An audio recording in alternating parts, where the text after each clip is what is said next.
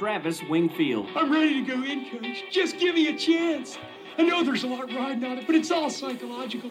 Just gotta stay in a positive frame of mind. You are Locked On Dolphins, your daily podcast on the Miami Dolphins, part of the Locked On Podcast Network, your team every day. All right, Miami!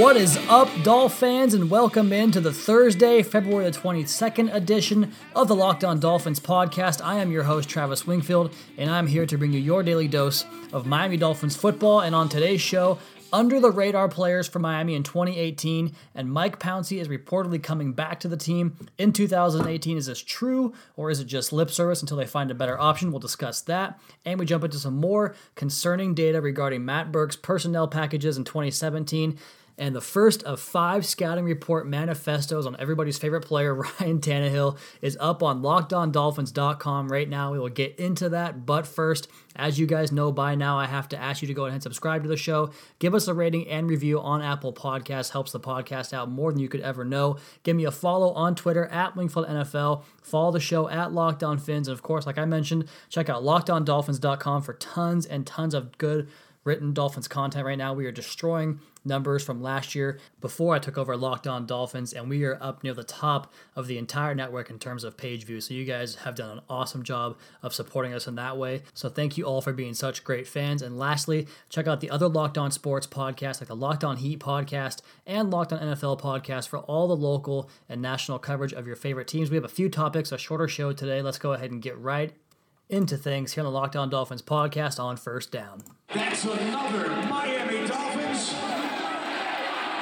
And it is First Down here on the Locked On Dolphins podcast, and the first topic I wanted to talk about was kind of trying to look at some players that no one else is really talking about or even considering in terms of the Dolphins roster and some of the depths and some of the players they have and what you can develop beyond just the guys that are high draft picks or guys that are big priced free agents, because the fact of the matter is that the majority of your roster is made up from guys that are drafted on day 3 or guys that are unsigned free agents, guys that are lower level players that don't get a lot of publicity. They go to work every day and grind without the notoriety. They can probably walk down the street and not even get recognized on most days in their own cities. And it's an area the Dolphins have kind of struggled in recent years. They've had guys that can contribute on special teams, but not a lot of guys that can give you, whether it's 30, 40, 50% of the snaps on defense, not a lot of guys that can give you quality reps on defense or offense and give you a good performance from a guy that wasn't projected to be a starter or even a contributor in the NFL. And I have a list here. I'm going to go ahead and just go down that and talk briefly about each guy and how I feel about them. And the first one up is Vincent Taylor, who rated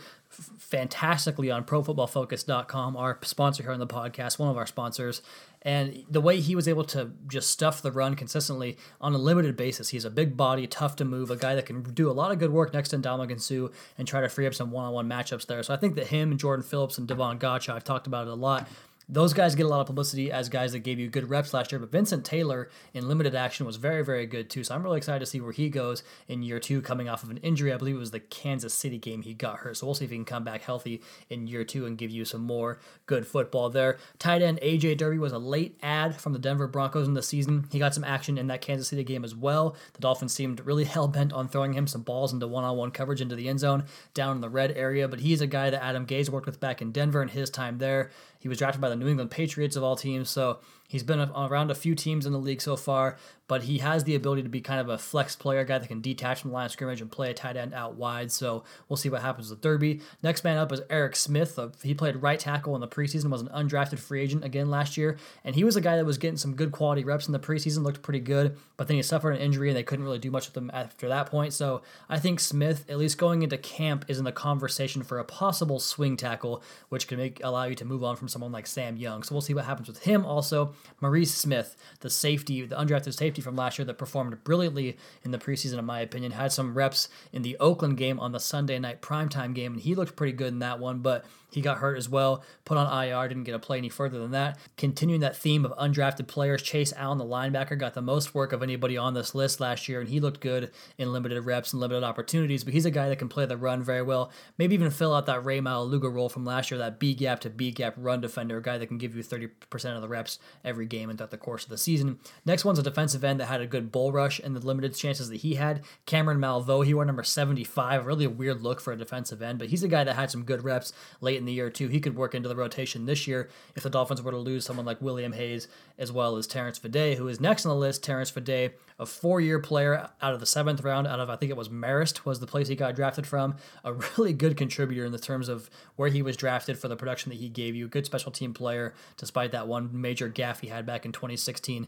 against Cincinnati when he roughed the punter pretty badly there. But he's a guy that never really put it all together as a pass rusher, never really developed one dominant trait, but he was a guy that can give you depth and give you a few snaps in a pinch when you need him to. So I don't know if he's going to be back with the Miami Dolphins. That's why I'm kind of concerned about putting him on this list.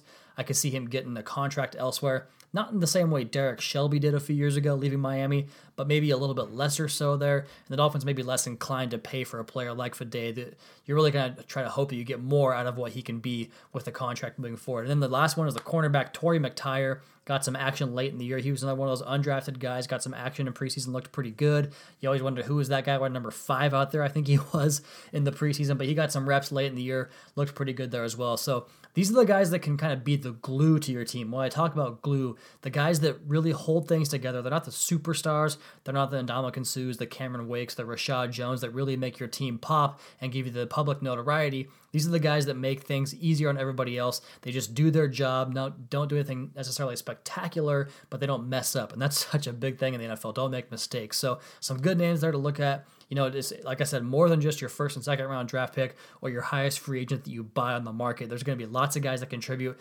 that the national media or most fans don't know about. So keep an eye on those guys. We'll talk more about them down the line in this podcast. Plenty to get to in the Locked On Dolphins podcast, at Wingfield NFL, at Locked On Fins on Twitter. We have more stuff coming on the show, including some stuff about Mike Pouncey and the offensive line here on the Locked On Dolphins podcast.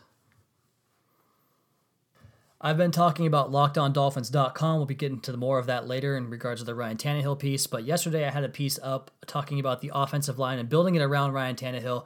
And one of the key cogs of that entire piece was talking about Mike Pouncey and what he has kind of become at this point of his career. And one of the notes I keep seeing on Twitter as well, Mike Pouncey finally gave us 16 games this year.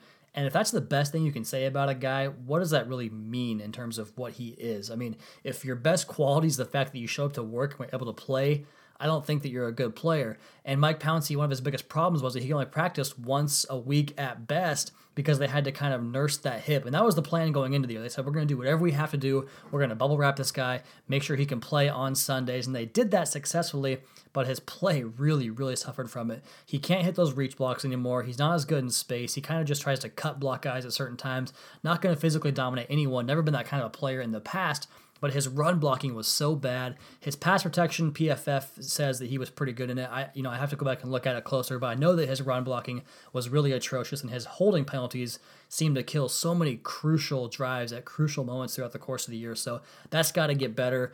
And it makes me wonder that they have been adamant about saying how great Mike Pouncey was, how good his film was, how it was the best year of his career is what he said, which is astronomically insane to me.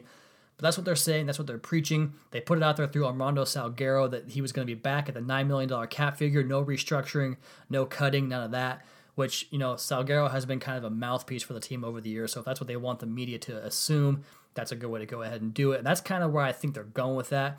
I think that Mike Pouncey might be option B in regards to what they do at the center position. In that piece on LockedOnDolphins.com, I talked about the amount of centers that are possibly available, whether it's the big prize guy, Ryan Jensen out of Baltimore, whether it's the Giants, Weston Richburg, easy for me to say, on a smaller level contract, coming over from the Giants, or the draft with Ohio State's Billy Price, Iowa's James Daniels, Arkansas's Frank Ragnow. There are so many guys you can look at as possible starters as rookies or as free agents in 2018. So I think that you keep Mike Pouncey around because that cap figure does not get reduced until June 1 anyway. You can go ahead and hang on to him, and if you strike out in free agency, you can try again in the draft, and then at that point you go ahead and find your guy. You can cut Mike Pouncey loose, save that money, save some of that cap relief. If you can't do that, you can keep him on board and maybe ask him to take a little bit of a pay cut and keep him on as your starting center in 2018. But it just gives you a couple of options and avenues to go ahead and pursue that way. And I think that's what I'm really hoping for because, man, 2017 was not nice to Mike Pouncey. Moving on to the defensive side of the football here on the Locked On Dolphins podcast, talking about One of the things that I have been harping on all offseason, or I guess throughout the course of the end of the season as well, is the fact that the Dolphins need to go to more defensive backs on the field. And this idea has been kind of pioneered by Chris Coffin, my guest from a few weeks back. He is at CK Parrott on Twitter. You guys all know him very well.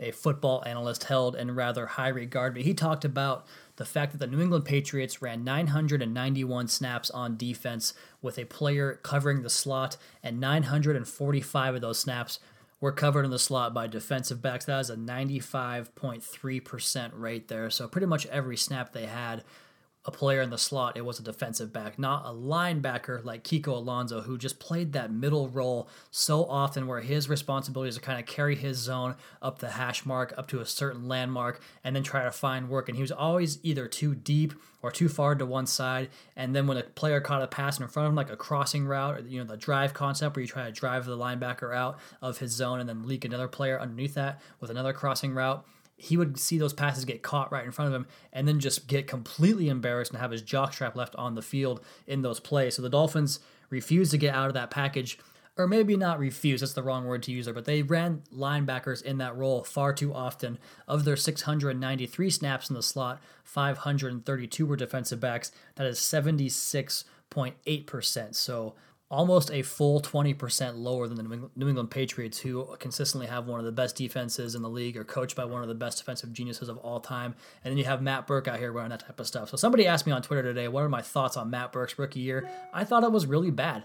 I wasn't sad to see Vance Joseph go because of how bad the defense was in 2016, but then you get Matt Burke in here, and it was the same problems. The wrong personnel being used.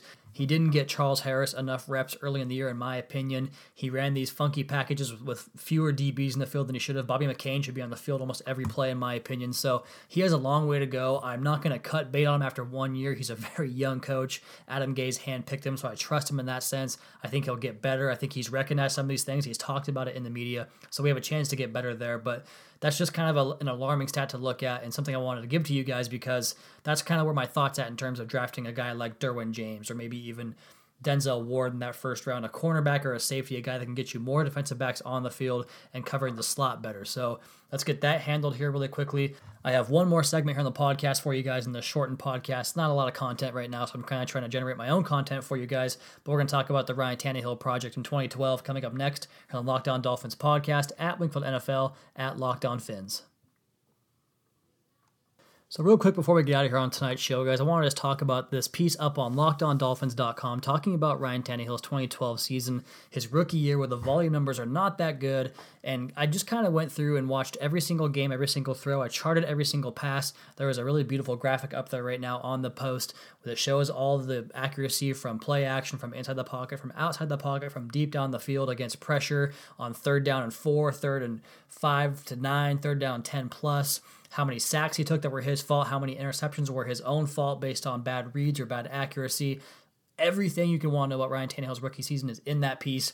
Tons of GIFs, scouting reports. I went into weaknesses, which people seem to think I don't do very often, but there are plenty of weaknesses in that piece for you guys. So check it out right now on LockedOnDolphins.com. Tons and tons of good content for you guys. So let's go ahead and put a bow on this podcast. That is going to do it for tonight's podcast. Be sure to subscribe to the show on Apple Podcasts. Leave us a rating and review.